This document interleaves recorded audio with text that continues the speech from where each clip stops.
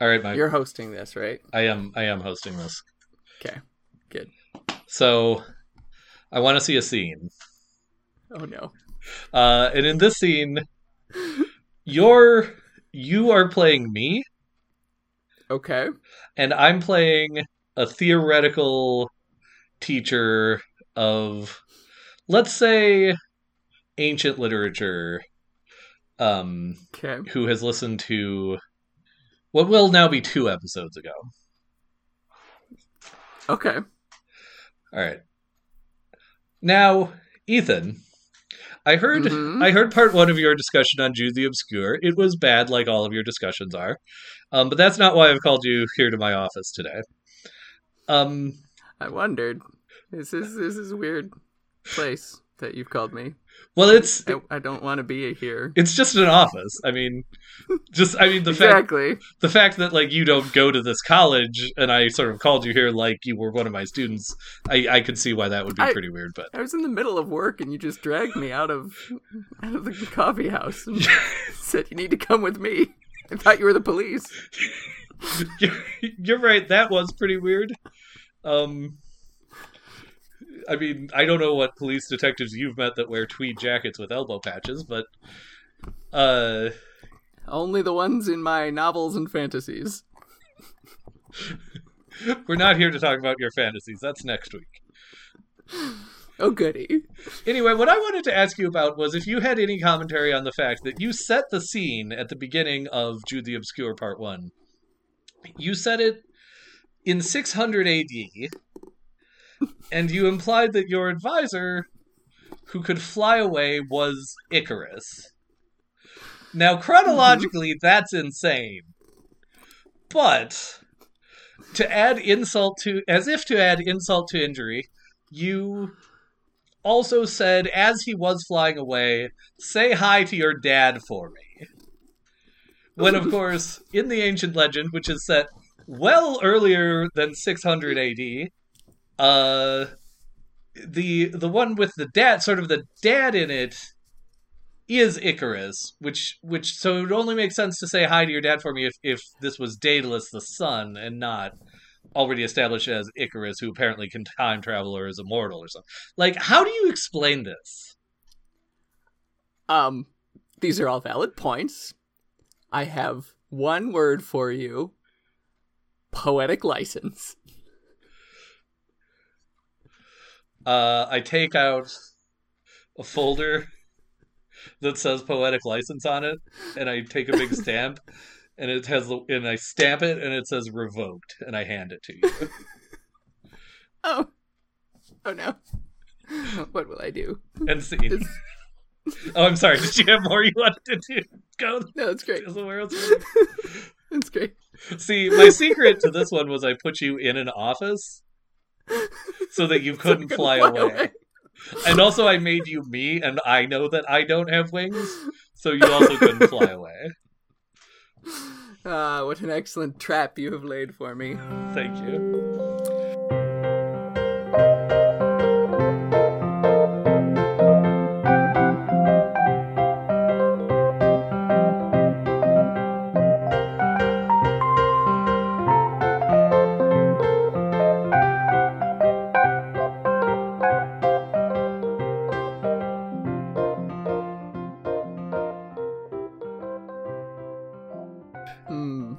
Anyway, hello, gentle listener, and welcome to Michael and Ethan in a Room with Scotch. I'm Ethan. Now, this will be very confusing, probably, but I'm Yes. Ethan. We're not in the scene Now, anymore. look what you've done. Right. So I wanted this very clear. I'm Ethan, and this is Michael. And you said that I'm you, so Well, who are you, though? I'm Ethan now. No, but Right. I just said I'm. You're making this more confusing. It's I'm almost just like trying to follow your train of thought. It's as if you want me to fail. Why would I ever want that? I don't know. Why do I want you to fail and try to mess you up every time you host? I mean, that's all right. No, sorry. Can I take that again? I want to cut all of that out because I didn't mean to admit it. No, I can't. I No. can't. It's too late. Nope. It's Oh. already It's already done, and it's permanent now, and the internet has its grubby little paws on it. So. Oh, because it's been printed to the podcast tape? Is that... Sure, Ethan. See, what I did was I did like a chess trap there. It's called forking in chess, where like you move which this is still a family show. It's called forking, Fork, which is where you move a piece so that it's threatening two other pieces, so you can only move one of them and save that. And it was like, what I did was I made it so that you either had to deny the thing you just said or deny that there are podcast tapes. Yep. And that was very smart of me. Very smart. Very good. You got me. I'm trapped now. Anyway, Help. I do feel like I've started the show off on a very silly note. Very silly. Too silly. Well, I mean, it's all downhill from here, I guess. To quote the children's cartoon VeggieTales, "Stop being so silly."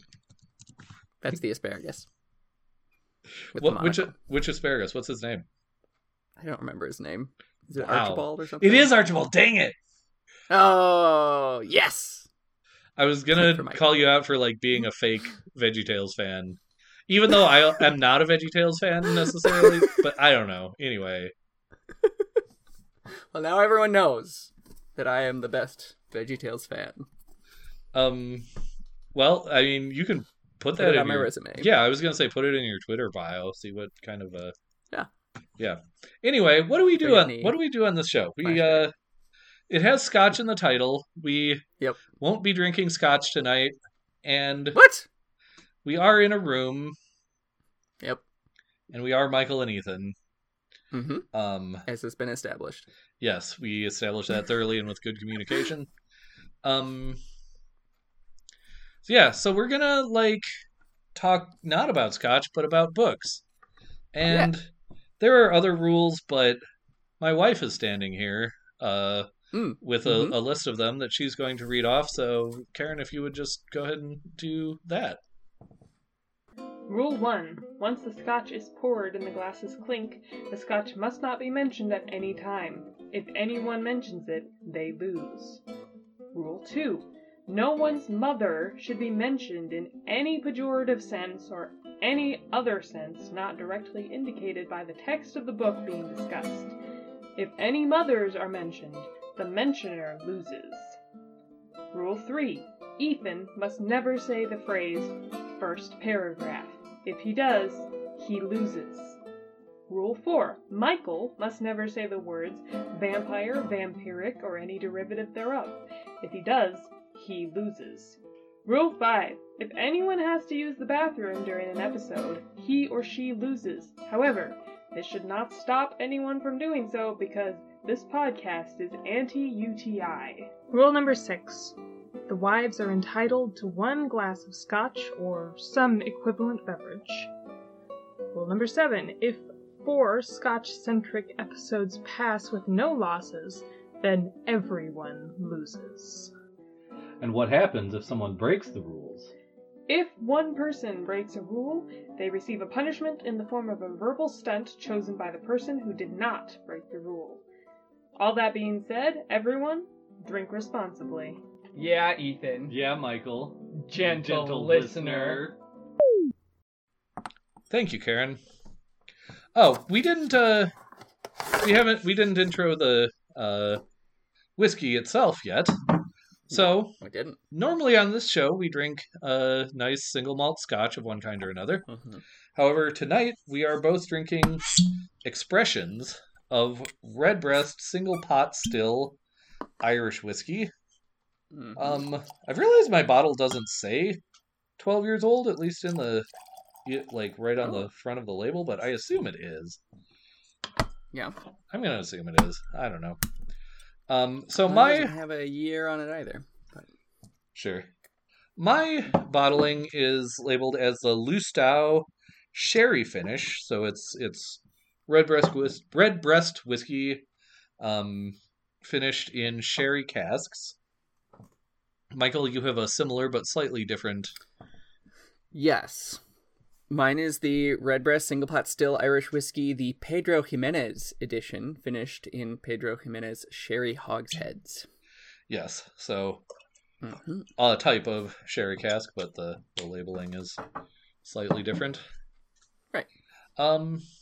And yeah, so once we clink these glasses of Redbreast, the rules go into effect. And I almost feel like, with how silly I've made I almost can feel myself breaking a rule prematurely. Like, it just feels like I am. So that's going to be an interesting energy. Yeah, that's different. Yeah, well, that said, Sláinte. Sláinte.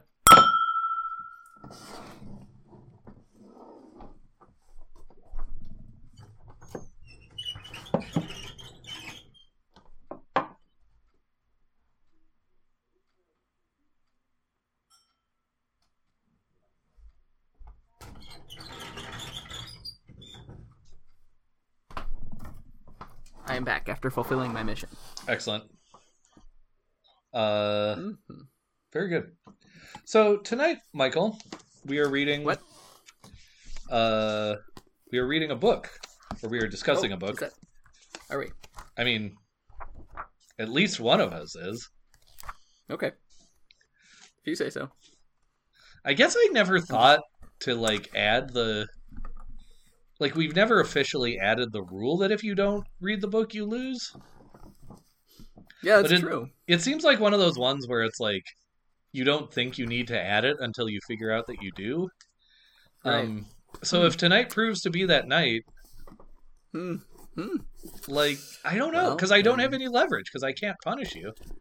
No, you can't. This is, I win. Ha! Well, no, we've long established that there's no such thing as winning on this podcast. And yet I feel like I've won so many times. Well, do you have literally any proof of that? No. Yeah, that's what I thought. No, that's why I said I feel like it. Sure, There's literally no proof, but that also means you can't prove me wrong. Well, so this is sort of actually reminding me of a conversation I had with my dear friend Nicholas. I don't know. Oh. What? No, I'm just, yeah. Oh, you had a conversation with Nicholas. That's that. No. You made a noise as if I had lost, and I already told you I was paranoid about losing. Anyway, Nicholas was the baker that I worked a lot with in my job where I'm a cook. He's since not at that job anymore, but he and I became good friends, and we would, in a kitchen job, you have, especially when you get sort of the job down, you have a lot of time where your brain is kind of is kind of in neutral space. Like, you don't have to be thinking about your job a whole lot. It's more doing, and you have a lot of time to just sort of say words. So Nick and I would get in a lot of arguments about nothing. And at one point, he said something to the effect of, I don't know, I feel like I've won the podcast that we're on. Right. We got to that point in the conversation where it was like, I feel like I've won. Well, what proof do you have? Well, I have no proof, but you can't prove me wrong. And I said, of course not. You can't prove a negative. Which, of course, is like an old, anyone who's taken rhetoric or formal logic or whatever, is very familiar with that rule. It's one of the base rules of argumentation or whatever. Of the white man. I'm not touching that. So, but instead of explaining this in sort of a rational, way as some might be expected of someone who taught college at one point, I went ahead and said, for example, you can't prove to me that there's not an elephant on the floor above us of this building. And Nick was a very pale man. He's, very Germanic descent, I think, just very pale. And his face turned beet red with the exertion of trying to prove the patently ridiculous sounding thing that I had said to prove it wrong, to prove that he could in fact prove that there was not an elephant upstairs. And it was just at that point, it's like, it's again in chess when you've taken your opponent's queen and they're down a couple other major pieces, and you're just like waiting for them to run themselves out to exhaustion, where it's just like he was positing scenarios in which he live streamed him going up the stairs, walking through the upstairs, coming down the other stairs, and I was like, well, that's very simple. The elephant was hiding on the roof, and now it's behind you. Oh, well, I'll turn around. Oh, well, the elephant stayed behind you. And anyway, that's what I immediately think of when you tell me I can't disprove or prove that you're not winning. Anyway, so I see I'm just taking the place of defendant here and choosing to make you believe my innocence. In this case, which is winning. Can you... Or at least not winning. Sorry, I shouldn't be interrupting you, because with each thing you say, what I'm about to ask gets better, which is, can you run through that exact sequence one more time?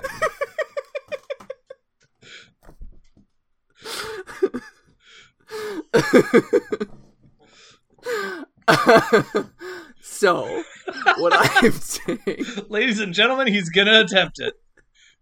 Is... I am the defendant in this case, in which you, the prosecution, are accusing me of not winning. And you can't prove the guilt, which is not winning. And I don't have to prove my innocence, which is not winning. So you didn't do what I asked you to? Because that one was semi-coherent. Only semi-coherent. Good. Yeah, anyway, we have to talk about this book. This book is called... Does that mean I have to stop being cantankerous? I mean, why would you stop now? It's been 5 years. That's true. Or 6 years, or however long. We are in our 6th year. Yes, we are butt children. Sorry, what's the book you're... It's called Filthy Animals, and it's by Brandon Taylor. Keep the change. You filthy animal. Oh, thank you, yes. Yeah. My wife demanded that I make that joke as I was reading this book, and then I got to the page where the book makes that joke. Yes. So it took it away from you, is what you're saying. It did. It stole it from me. Sure. So, hence my cantankerosity. Good. I mean, that explains everything. There's I have no other questions. Michael, what did you think about this book? Rest my case. That's a complicated question. I figured it was a very complicated question. And just because you've been trying to drag me under the bus these last however long we've been talking about courtrooms, I figured I'd just throw you under the bus with our initial discussion question for this one. It's because it's the simplest. To treat the attorney as hostile. Again, why stop now? Good. Well, hey, should we give the listeners a chance to read? Yeah, we should. So, by no means delaying my answer. I'm legitimately concerned for our listeners. Yeah, as you should be. I mean, spoiled. They have sort of a peaky look to them tonight. Yes. Yeah, so everyone, as we always say, as we have said every episode for the past several, at this point we're going to pause, and you have two choices. You may pause the podcast, go read the book in its entirety, and then come back and listen to the rest of the podcast, or you may continue listening and simply accept that we are going to potentially spoil things in this book that would have surprised you had they not been spoiled. That is not a tautology. Don't ask me any more questions. Go read the book. And you're back. Woo! Yes. So now we might wind up spoiling it, and you just have to deal with that. That got a little either hostile or defensive or both. I mean, yet again, what else is new? What else is new? Okay, so when you introduced this book, yes, for us to read, I believe you mentioned a couple of things that have been rattling around in my brain both during the read and since. One being the connection to the Midwestern novel, that general concept that you brought up in the past, and the book by I forget who, Nancy Bunge, I believe. Nancy Bunge. Bunge? Bunge. I don't know. Oh, like Bunge. Yeah, could be several ways of saying that, but sure. Anyway, by Nancy B. So the Midwestern novel, so that concept, and I have not read that book, but I have been desirous to do so. Anyway, sure. So that factored into this, and of course, much of it, or all of it, is set in Wisconsin.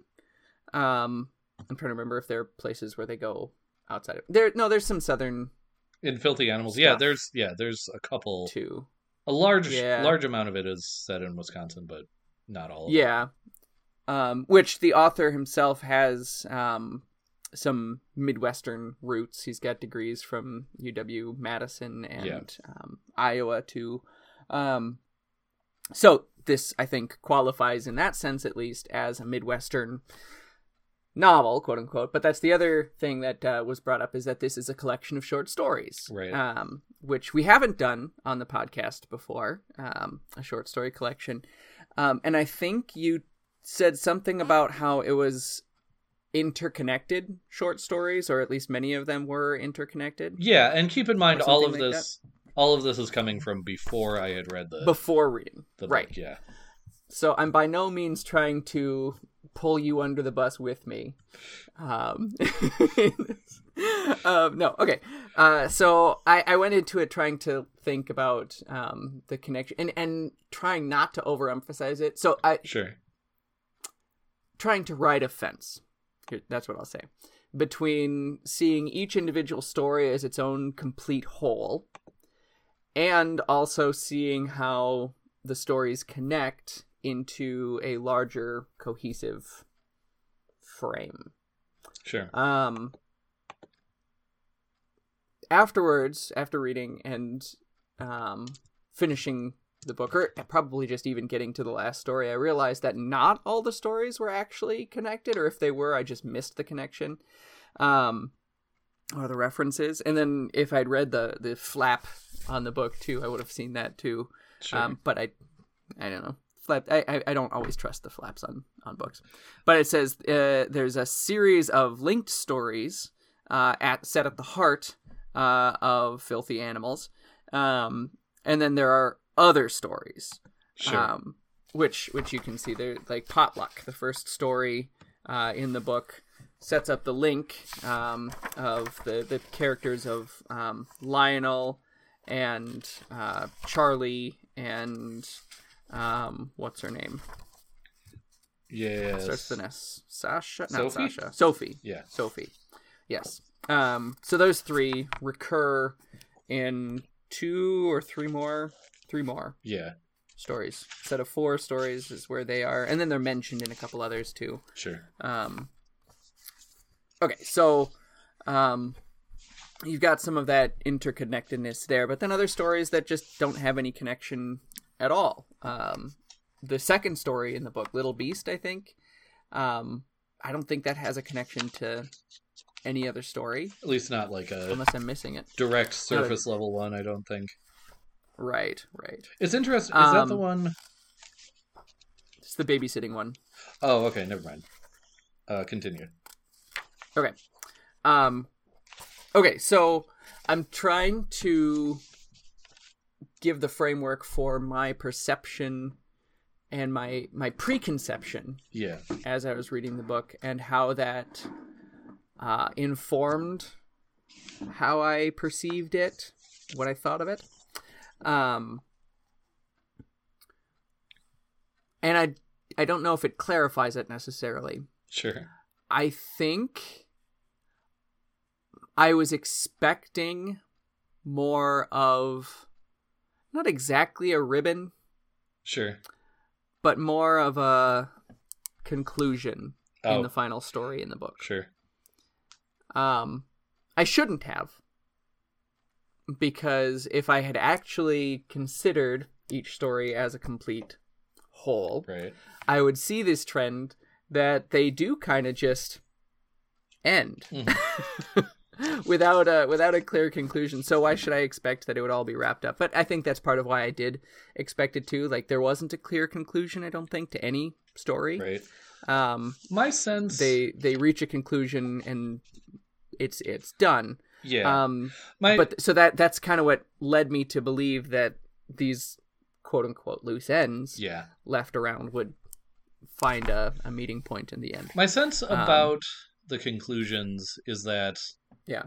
and maybe I'm just not well read enough in the, sort of literary short story of the last 50 years or so, but or more than that, but like I'm not well read enough to know where this comes from other than James Joyce, but Sure. a lot of these stories in some ways felt to me very much like reading Dubliners, and in Dubliners, which is Joyce's only like collection of short stories, the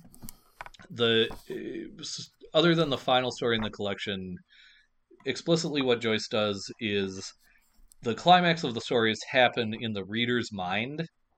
So it's the reader who knows that the story has come to a conclusion, or that it's come to like a head. The things in it have come to a head, but if you were just tracking sort of the surface level, like the way you'd diagram sort of a story on like an Aristotelian incline or something, it wouldn't work out, because where a reader has an epiphany and where a character has an epiphany are like two different things. Right. Which is just kind of a fascinating structure. Yeah. To take. The other thing that really only occurred to me as you were kind of laying out this framework is that the stories are almost braided in a way. Okay. That like, I didn't keep track of it.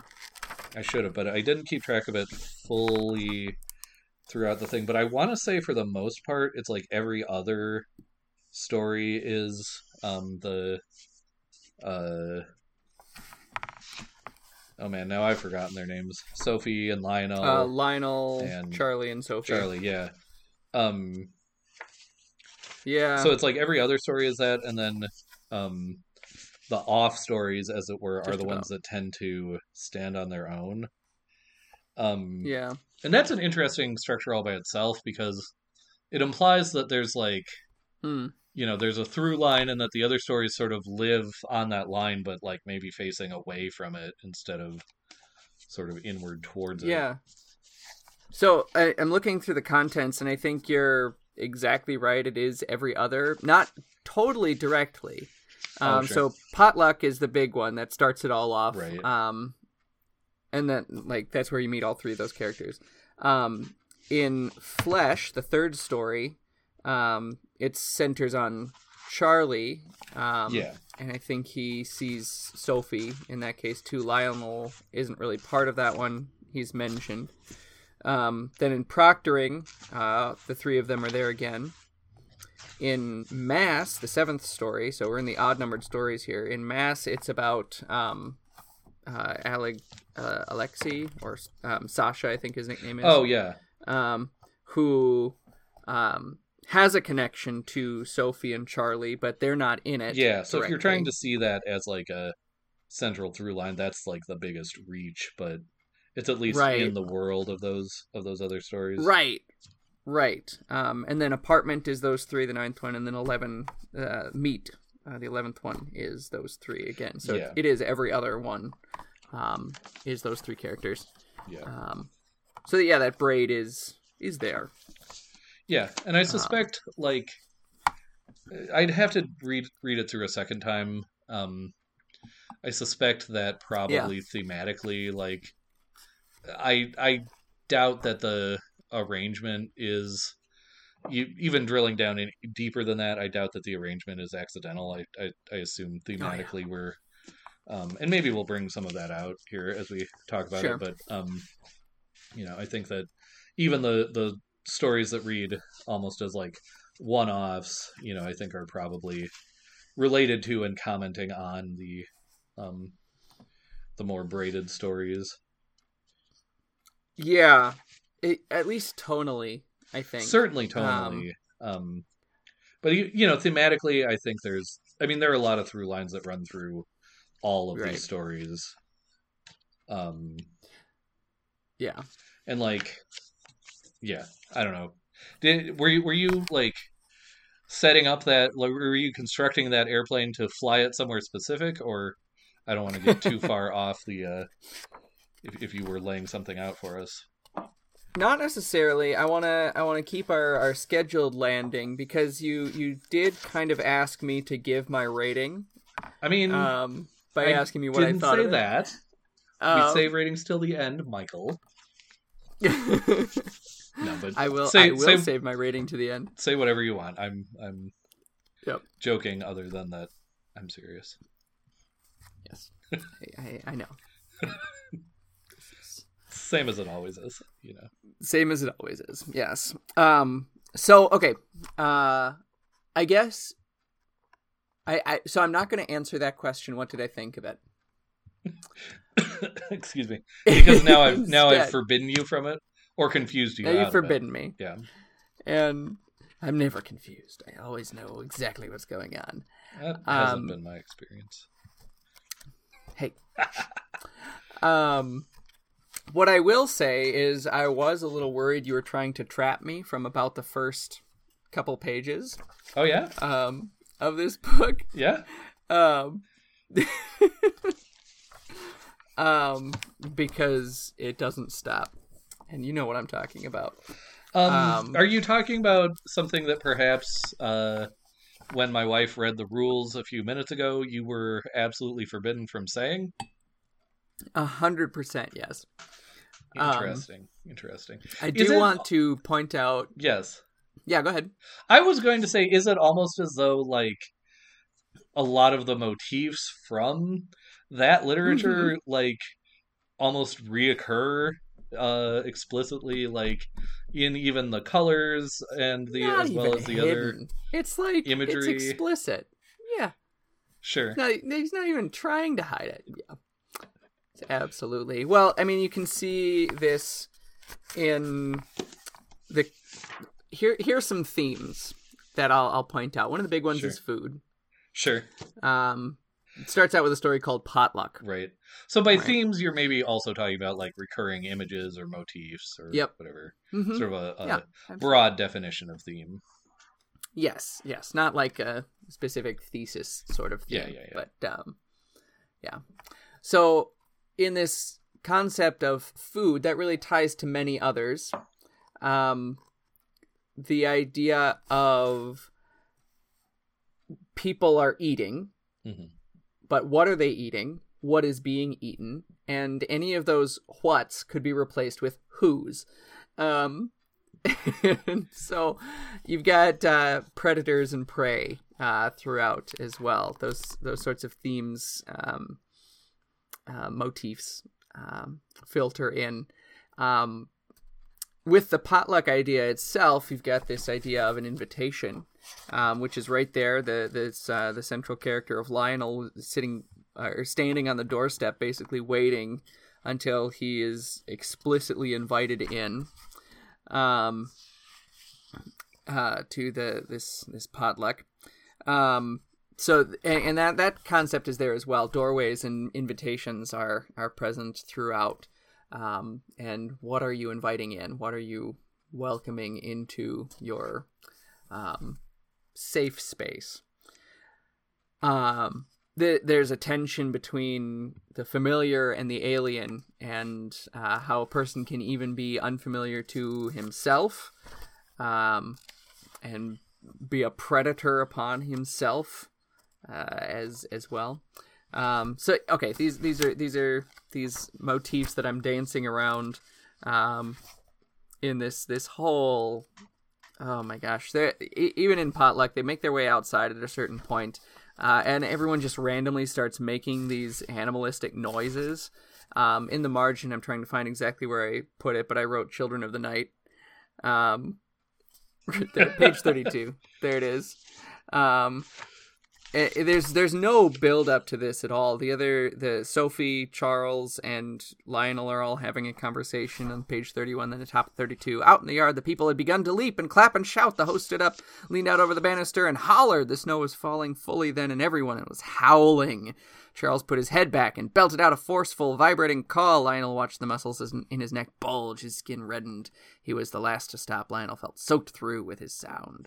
He could still hear it when they all went back inside out of the cold. So why start howling randomly? Why act like wolves here? Because these characters are predators, and that's where I'll leave that. Sure. I do want to say too, I don't think we ever hear what Lionel brings to the potluck. Interesting. Which tells me what he brought for everyone else to eat is himself. Sure. Because despite his name, he is the one most preyed upon. Yep. I was just glancing back at the beginning, which is obviously where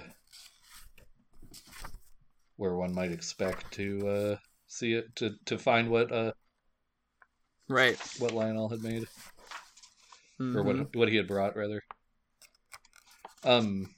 Right. Yeah.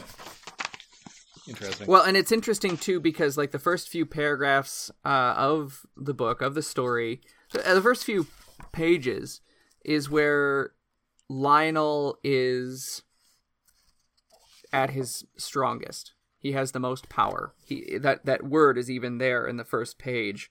Third paragraph at the bottom, it says he felt powerfully anonymous out there in the dark, mm-hmm. looking in at all of them. So without being near this party of predators, he's powerful. Mm-hmm. But he loses his power gradually as the book progresses. Mm-hmm. Pretty rapidly as soon as he enters the party. It's right. taken away from him.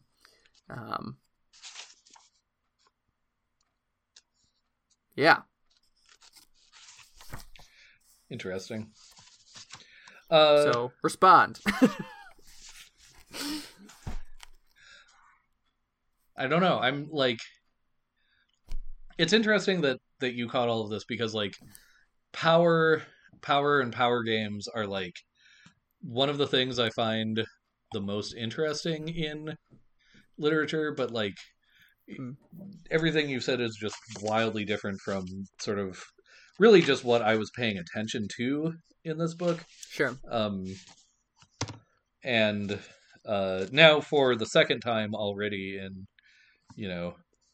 maybe 30 minutes of discussion of this or less of this book specifically, like I feel like I almost need to go back and reread it.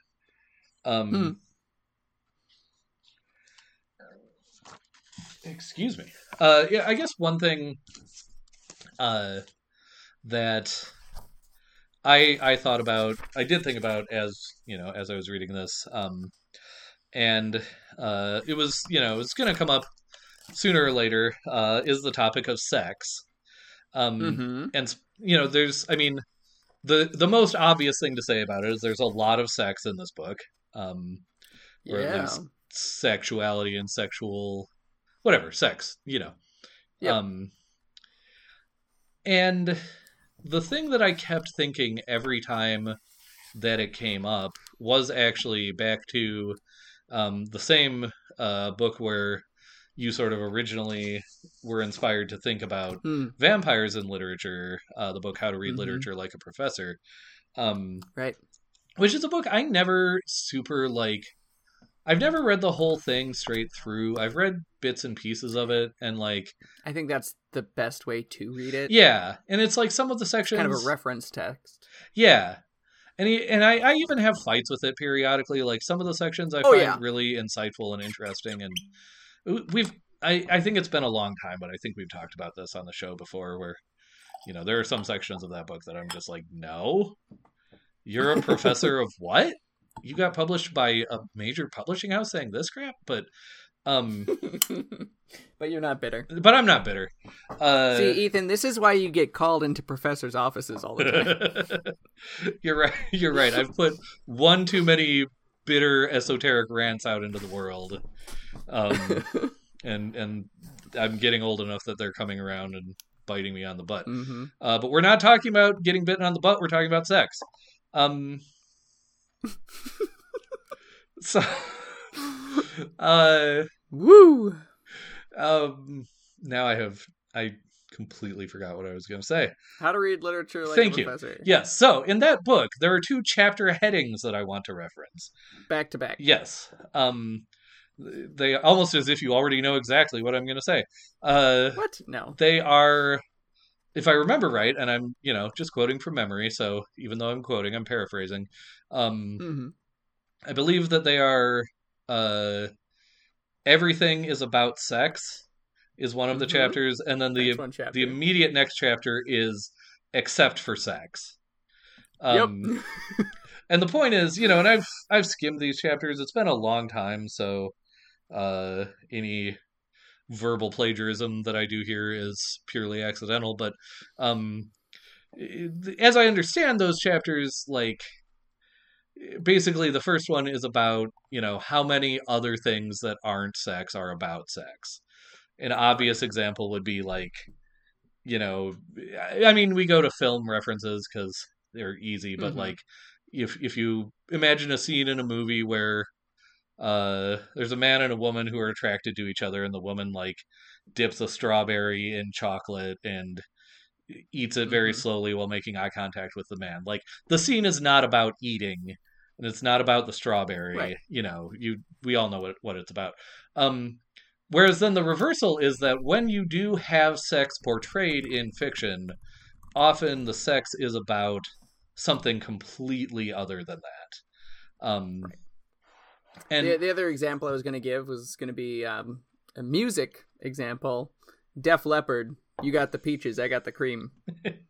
I mean, that's just about coming up. It's not about dessert, right? Well, it's just about coming up with new instant oatmeal flavors. I think. There you go. Anyway, yes, as you were saying. Yeah, now that you've outed yourself as a 70-year-old man referencing Def Leppard. Only because it played at every freaking high school dance I ever went to. That seems appropriate. Public school, everyone. Granted, probably also like Don't Stand So Close to Me also played at every one of those dances. Yeah, pretty much. So pour some sugar on me, I mean, our Lutheran school on more than one occasion played whatever that song is, You Spin My Head Right Round at the dance. So good. We don't have exactly a super high moral high horse to climb on top of. That's fantastic. We're not talking about climbing on top of things. We're talking about sex. So, yeah. Anyway, so like, and obviously these sorts of professorly generalizations or what am I? They're reductive. Obviously, like. Things can be about sex and not about sex, but it did seem to me that every single time that sex came up, it was actually about power in some way or another. Usually pretty blatantly. Usually so blatantly that I suspected some other third thing was going on that I was not smart enough to catch. But certainly like sex like as an expression of power, and even like desire and longing as expressions of power. those come up a lot, and Right. you know, and since I am not under that particular law, I can say, you know, sex can be very vampiristic. Mm-hmm. And longing, you know, longing and unrequited love, or unrequited love that's given into, depending on the circumstances, like all of that can also be almost even more vampiristic. Right. Honestly, almost for my money, the possibly best story in this book, at least the one that like stood out and smacked me in the face on a first read through, was the story As Though That Were Love, Okay. which is the fourth story. Fourth. Starts on page 83. And that's the story about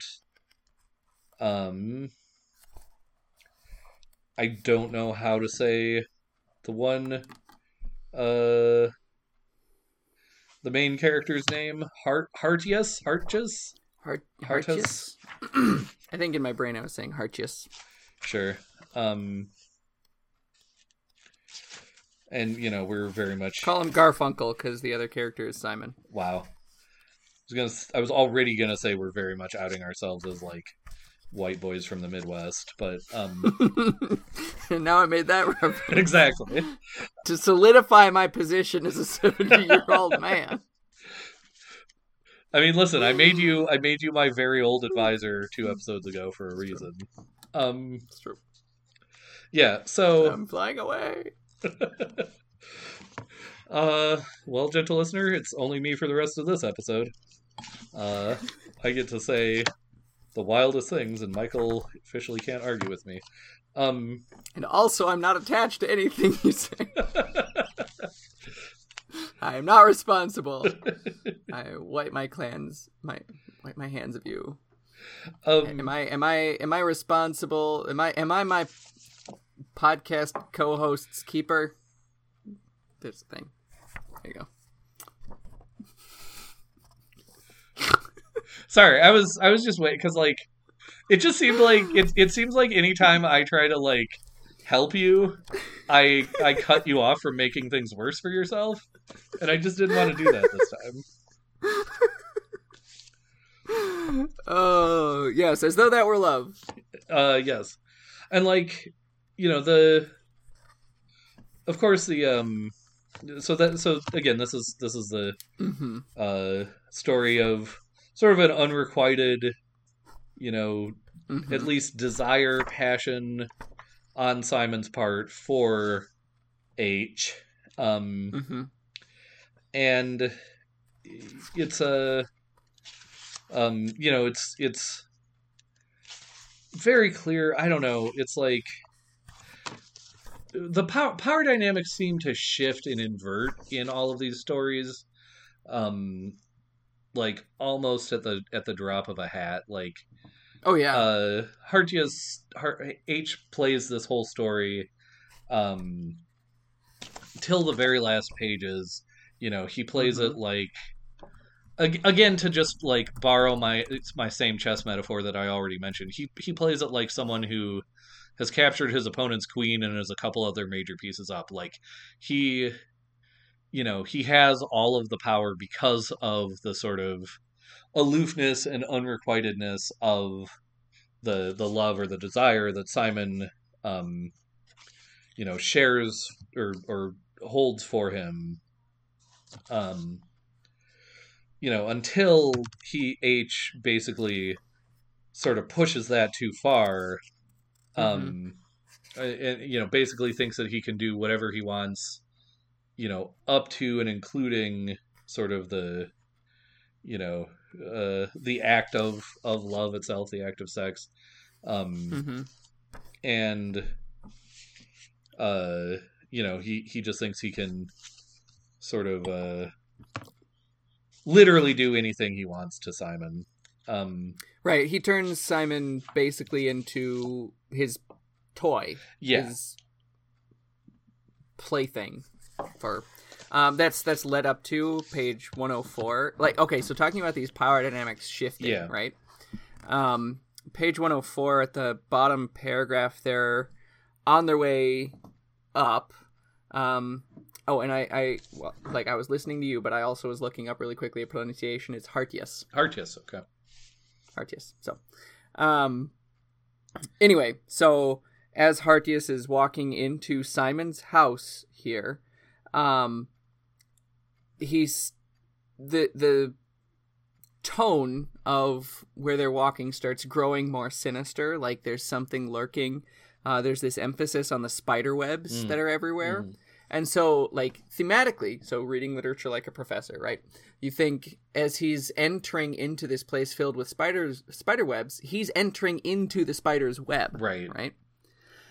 So he's going to be the prey, which is already a theme that's been there, predators and prey. Because, again, Simon is the one who wants this, right? That's been something that he's been trying to lure Hartius in this whole time. But then it's already even hinted right in that same paragraph, even before you see the spider webs, where they're looking at the pictures on the wall, and it says the pictures on the wall didn't belong to Simon. Right. So it tells you right there, it's not his spider web. Sure. He's not the spider. Simon isn't the spider. Instead, Hartius is the spider here. Sure. Who's kind of taking that control. So they're the power dynamic again, real just like shifts. Yeah. On that dime. And especially, and I'll go ahead and say it again, like there's a little bit of a vampire's lair happening. Mm-hmm. And then at the end of that exact paragraph that you're quoting, on the small tables were minor trinkets, crosses and portraits of saints, delicate painted women, martyrs, beads, and pearls, a nest of sacraments, which is just a beautifully turned phrase all by itself. Like, if you're familiar with literally any sacred tradition that has sacraments, I feel like a nest is not the noun that you would either. That's not the collective. Yeah, exactly. Right? It's certainly not the one you would prefer, and it's not the one you would have learned either or. Right. So that juxtaposition is really striking. Yeah, and it adds to the sense of off kilter of canted angles. Yeah, and like you've got this. It still sort of leaves things a little ambiguous there in that scene, page 105, right about the middle of the first, or the only full paragraph there. Simon latched onto his neck, Hartius's neck, right? So, like, he's going in for the kill. It reminds me of something, but I don't know what. But so it seems like he's still the predator there, but then it's entirely turned around. Right. And I mean... So...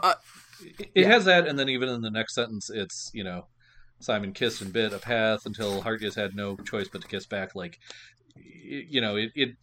linguistically, it frames Hartius as the victim, as the less powerful one. While at the same time, like, he has created this situation, or has allowed this situation to happen. In certain ways.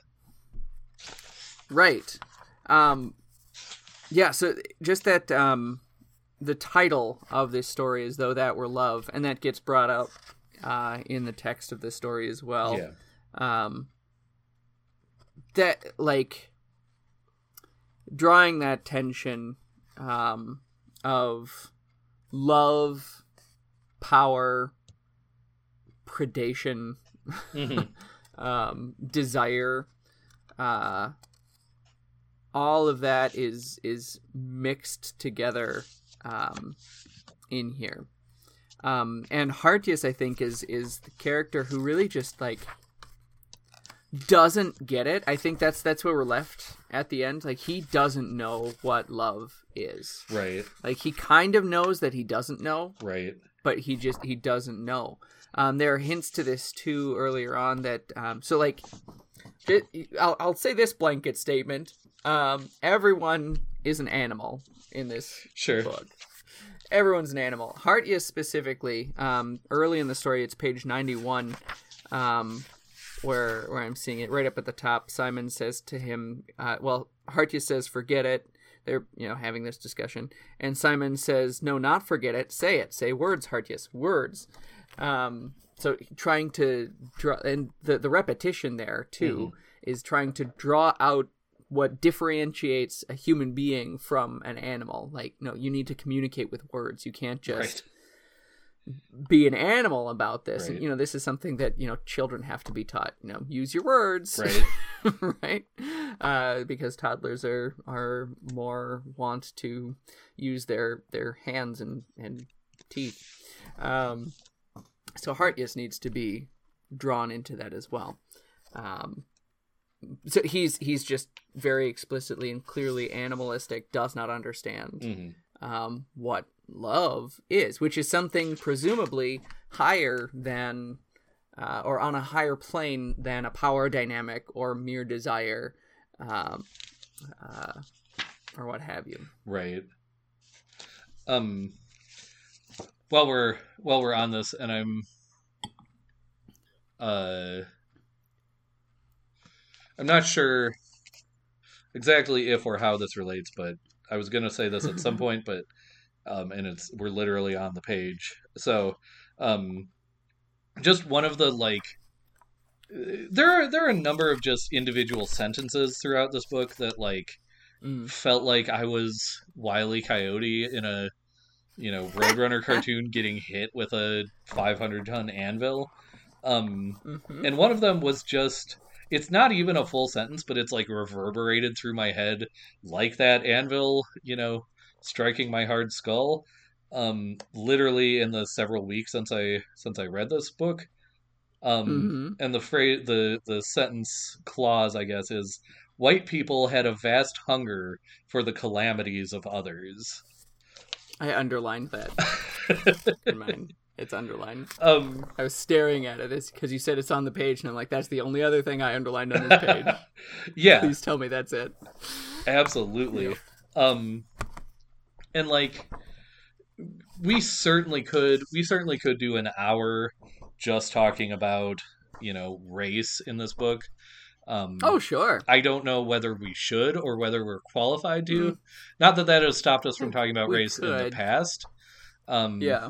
But, mostly I'm saying that in order to say no matter what we say about race in this book, it's going to be inadequate and it's going to be less than it could be. But in this moment, all I want to say is, I get really uncomfortable with modern books that do sort of the Victorian... I associate it with Victorian novels where it's you'll have a digression and it's just the author talking about the nature of things, right? Oh, yeah. Women, because women are the weaker sex, they always do the weak thing, just garbage like that. And it's not always even that problematic. It's just always just what gives you the authority to say this is always how it is? But I always read those sorts of passages as tongue-in-cheek. No, you don't actually know what you're saying, and you're saying this for a different point. Right, and sometimes they are, but sometimes it's clear that they're not. The good ones are. Right, and and you can read, even the bad ones, you can read them that way, but the less... Right. I choose to. The less that I think that's the author's intention, the more that, I get uncomfortable with them. But I was this one, I read it for a first time, and I reread it, and I reread it, and then I read it out loud to my wife, and I was I hate how true it is. Well, it ties right into the whole theme of the book in general. Yeah. That, here's a predator, a big group of predators. Right. On others. Right. Right? Yeah. Just by that word, hunger. Right? And right. So it does in a way talk in a social commentary sort of way about race that reframes the discussion. Sure. I don't want to say in a new way necessarily, because it's tying it right back into the power dynamics and things, right. But it's an added argument, and I mean argument in the broadest sense. I wouldn't I don't know if to that dynamic. I don't know if I would use the word argument, but maybe perspective. Yeah. Yeah, there we go. That's a better word. Mm-hmm. Yeah, it's like the, especially in Western literature, white authors have for so long gotten to like describe others, and white men especially have gotten to describe, like women of every race, as well as people of non-white races. Like, it's gotten to be our perspective, and even when when change happens, or when other voices are allowed in, it's at the behest, or under the auspices often of white authors and white men. And it's like, this is that sentence, like, and you're right, it ties into the themes of power. And if you're talking about whiteness and power, and like that's very much a very resonant topic, set of connections, I guess.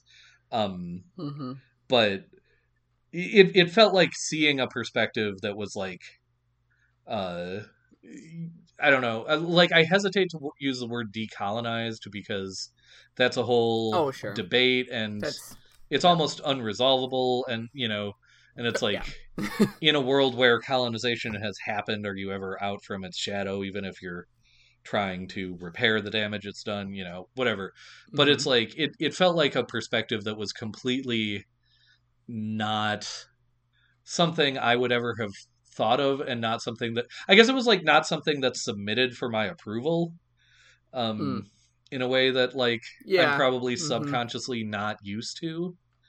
And I'm tempted, and even, like, even as I say that, I'm tempted to give my opinion on it, and I feel like I don't want to, but but at the same, but it was like, I cannot argue with this sentence, like, or with this clause, like, it seems completely fair and completely true from the most basic level of, like, I feel like maybe I'm wrong about this, and maybe I'm talking, like, outside of my actual cultural knowledge, but I feel like it's white people who've made true crime like a huge genre across multiple media, and just sure just stuff like, and that's just the surface level of it. Well, it combines this, power dynamic in general, so true crime genre, like train wreck phenomenon sort of thing. And white guilt. Sure. Like, all of this together is put into that sentence. Yes. And it's, I mean, another way it ties into the theme of the story probably is, like, the idea that, it was a story he had learned to tell white people, ellipses, it had paid for his college, and then, because white people had a vast hunger for the calamities of others, it's like, it's tied into inverting the power dynamic. Yeah, it's tied into that theme of the people who have the power are not always the people who look like they do. Or maybe that's wrong, and maybe some of the ways I've analyzed Hartius and Simon's relationship is wrong, and it's less like that the people who look like they have the power don't have it, and more that, like, the people who are conventionally powerless will find other ways to exert power. Yeah. Yeah. I don't know if I have any more to say about it than that. There's from a different story, the first story in the book, there's a connector that I had drawn a line to in this respect to page 15 in Potluck. It's just about the last half of the page. Sure. Where Lionel is kind of introspecting here while he's in the bathroom. And it says his mother would have told him to comb his hair, and said that he had the bad habit of letting white people see him nappy and disheveled. He always wanted to tell her, when she got on him about it, that white people were just people, but he knew that it was a naive and stupid thing to say because white people were white people. Back in the care facility, his mother had told him that his aunts and uncles down home, which was what she called her hometown in eastern Georgia, thought his current state was because he'd been ripping and running with all them white kids at school and math camp. His aunts and uncles saw his desire to kill himself as an extension of all those things they didn't like or understand, how he talked, how he saw things, and they blamed his father and his father's ways for that. It was dumb, it was pointless, it was nobody's fault things happened. So he's got this conflict between alienation and the familiar, the comfort in that familiar here, in this concept of race as well. But which is but that alienation and the familiar, which one is the real one? But it's both. Right. I don't know. Yeah. So I saw a connection there, not just because of the comment on the race, but there's a complicated sort of perspective on that. Yeah. Well, unless you have anything to add to that, one thing I want to add to that is yes. I don't know if it's my biggest question besides that section about this story, as though that were love, but because we're in that story, this line stuck out, and I want you to tell me why it stuck out. I'm asking, why did this stick out to me? Page 101. They're having a conversation, and it's just something that Hart just said. He just says, "Call me Huck Finn," which is in reference to a barge, like he's getting back on his barge, Simon said.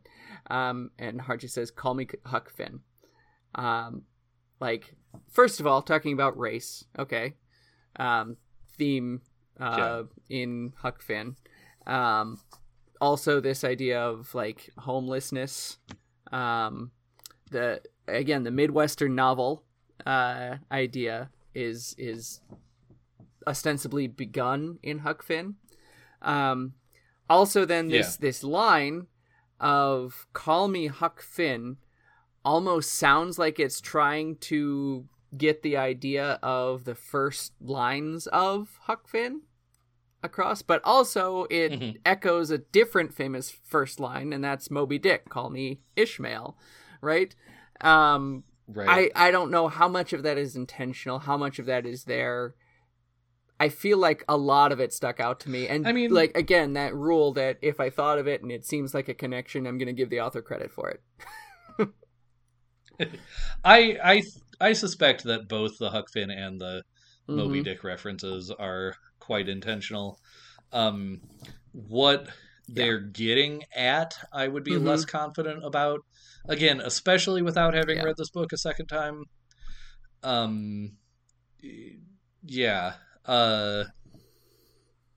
don't know. We're getting pretty well over our time, and I feel like any real answer I give to that is going to make us go even farther over. So my suggestion is we think about it for the next 2 weeks, 2 or 3 weeks, wherever this falls on the release rotation, and then come back to it and see if we've got anything better to say Sounds about like a it plan. at that time. All right. That said, thank you all for listening. We have been, and still are, Michael and Ethan. I'm not sure which of us is which. Forget. But we're both here, so that's the important thing. Exactly. So please read along, give us your feedback. We will continue next time to read Filthy Animals by Brandon Taylor. And you can send your feedback to the context section of tapestryradio.org. If you put Scotch Talk in the subject line, it will help us find it better. We are at Room with Scotch on Twitter. I am at Bjartlett on Twitter. That's at BJARTLETT.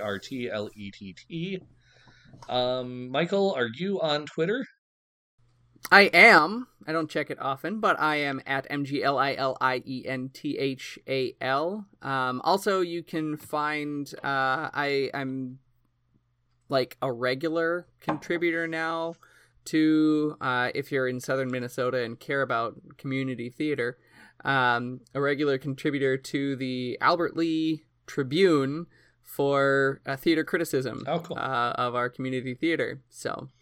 Is that online at all? Can interested parties find it? It is. AlbertLeeTribune.com, Cool. I believe. That is awesome. Yeah, I have nothing else. If you want to send us your homework, we will do that. Not in a way that gets you not hauled out off to plagiarism jail. Unless you can somehow convince your professor that he or she can't not prove you're not innocent. So many double negatives in this entire episode. I love it. Yeah, I was just quoting you, so Thank you. This is all on you. That's why I love it. You can submit homework at tapestryradio.org/scotchcast. There's a form there. If you like this podcast, check out our other shows on Tapestry. There's Intermission, Us Play Fiasco, Freddy Goes to a Podcast, and Pokemon Rollout, among others. One of those is an audio drama. A couple of them are Real Play RPG podcasts. And one of them is another book podcast, but you'll have to go to the website to figure out which is which.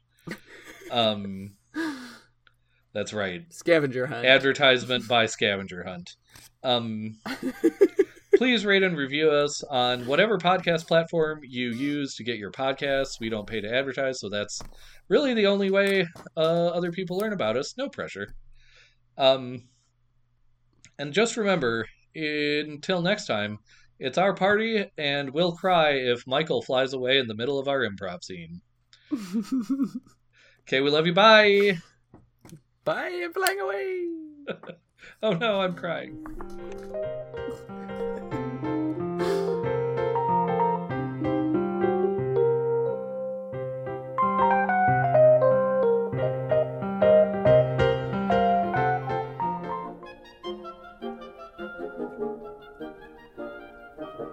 Obscurantism and obfuscation. Orally observed, gentle listener. Gentle listener. Gentle listener. Gentle listener. Obviated objects of oblivion. Obambulating about. Offered unto you. Offered unto you. Offered unto you. In the Tapestry Radio Network. Tapestryradio.org. From our fancy to yours.